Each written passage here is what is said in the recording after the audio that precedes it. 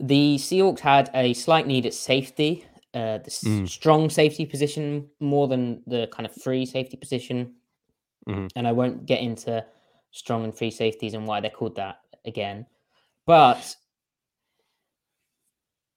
they have a need there because Ryan Neal badly bruised his elbow. Now, it looked worse on the day.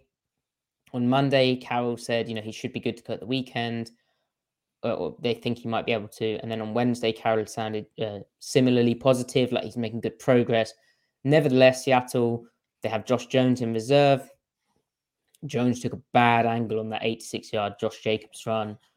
And I think maybe he's starting to run out of chances. But also, behind Josh Jones in terms of the strong, as in, Seattle's playing more 2 high coverages, but you kind of need someone who's a bit more comfortable in the box. In terms of the strong, there's Josh Jones, and then there is no one. Yeah. There's Joey Blunt, who's more of a free. He's more of a Quandre Diggs mirror. But they're obviously with Jamal Adams getting injured at the start of the year in really tragic circumstances. They're lacking that kind of box hitter. And so Seattle signed former first-round pick of the Oakland Raiders at the time, Jonathan Abram, who went to Mississippi State. I think he came out in 2019. And so it was whatever year they were on Hard Knocks, because I remember he was kind of a big part of Hard Knocks that season. He was. Yes, it was 2019 he was drafted, and he's had a kind of down career. I don't think he's been helped by the fact that Oakland's been through multiple defenses, multiple head coaches now. He landed for a very brief time with the Green Bay Packers. He was released, and Seattle's claimed him off waivers. They've been trying to get a bit active to upgrade their depth in different areas. And so my take on Abrams coming out of Mississippi State was that he has size and strength. He was a violent hitter and tone setter. And if you remember, because of those reasons, I think people were thinking, well, in that draft, Seattle needed a safety. Could he be that kind of guy to come in and be your Cam Chancellor type, your box safety in the cover 3 system that Seattle was really running at the time? And that was much theorized. Instead, they went for the Marquise Blair route in... That might have been the draft before. I am absolutely having a night. Blair was the same year as DK, so 2019. Blair was 2019, yeah, because Abram, of course, Blair went 47 overall, whereas Abram was back of the first round. He was a 24, I think, 26, 27, yeah. So, and I think Seattle actually traded down from that spot. So anyway, Abrams finally come back to the Seahawks, and that size and strength, the violent hits and the tone setting, that's what sort of made him a fit in Seattle in the first place. He also has obvious closing speed. He ran at the combine. He ran a 4.45 40 like at his size, which is pretty crazy.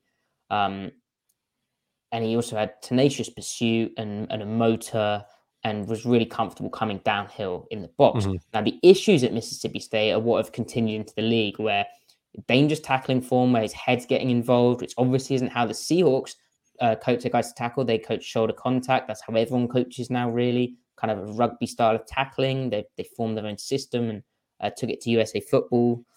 And he also took over-aggressive angles. He was just generally out of control, and he was a bit rough in coverage as well, sort of playing the receiver and getting in some dodgy defensive pass interference situations, which, again, that has continued towards the league. He's been a dangerous kind of tackler. He's been an inconsistent tackler. He's made some hits which have been, penalized because they've been, illegal. They've been dangerous. And then also his coverage has been illegal because he's contacted guys, and his coverage hasn't been very good. So maybe he's someone who can make it work in Seattle in the fact, they love him up a bit, the culture. But, and I think, he was a first round pick for a reason. He was considered like the best box safety in that draft class. I had some concerns. Those reservations have remained, but, could be the right fit. Definitely worth an addition given Seattle's need at the position. Yeah, it's a solid flyer to take, especially at this point in the season. And if you need him to play, he at least has the experience of starting games, so that's fine. And hopefully Neal's injury doesn't keep him out too long. Plus, you have Josh Jones. So you can kind of stash Abram as well after get past the point of needing him. So maybe it's something that you can, like you said, they can love up on him a little bit, figure out if they can fix some things with him, make some tweaks, and see what they got there. So it's a really interesting pickup, probably one that if it goes well, we'll see maybe the effects of more towards the end of this season or into next season.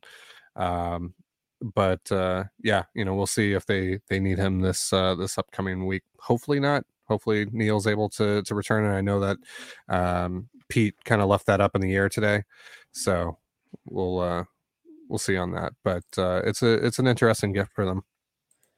Right. And he's still only 26. And so I think he will also benefit from the fact that Seattle's scheme will mainly ask him to be like a cover 4 quarters safety. So there's a bit less going on in terms of he's playing in like sort of tighter spaces.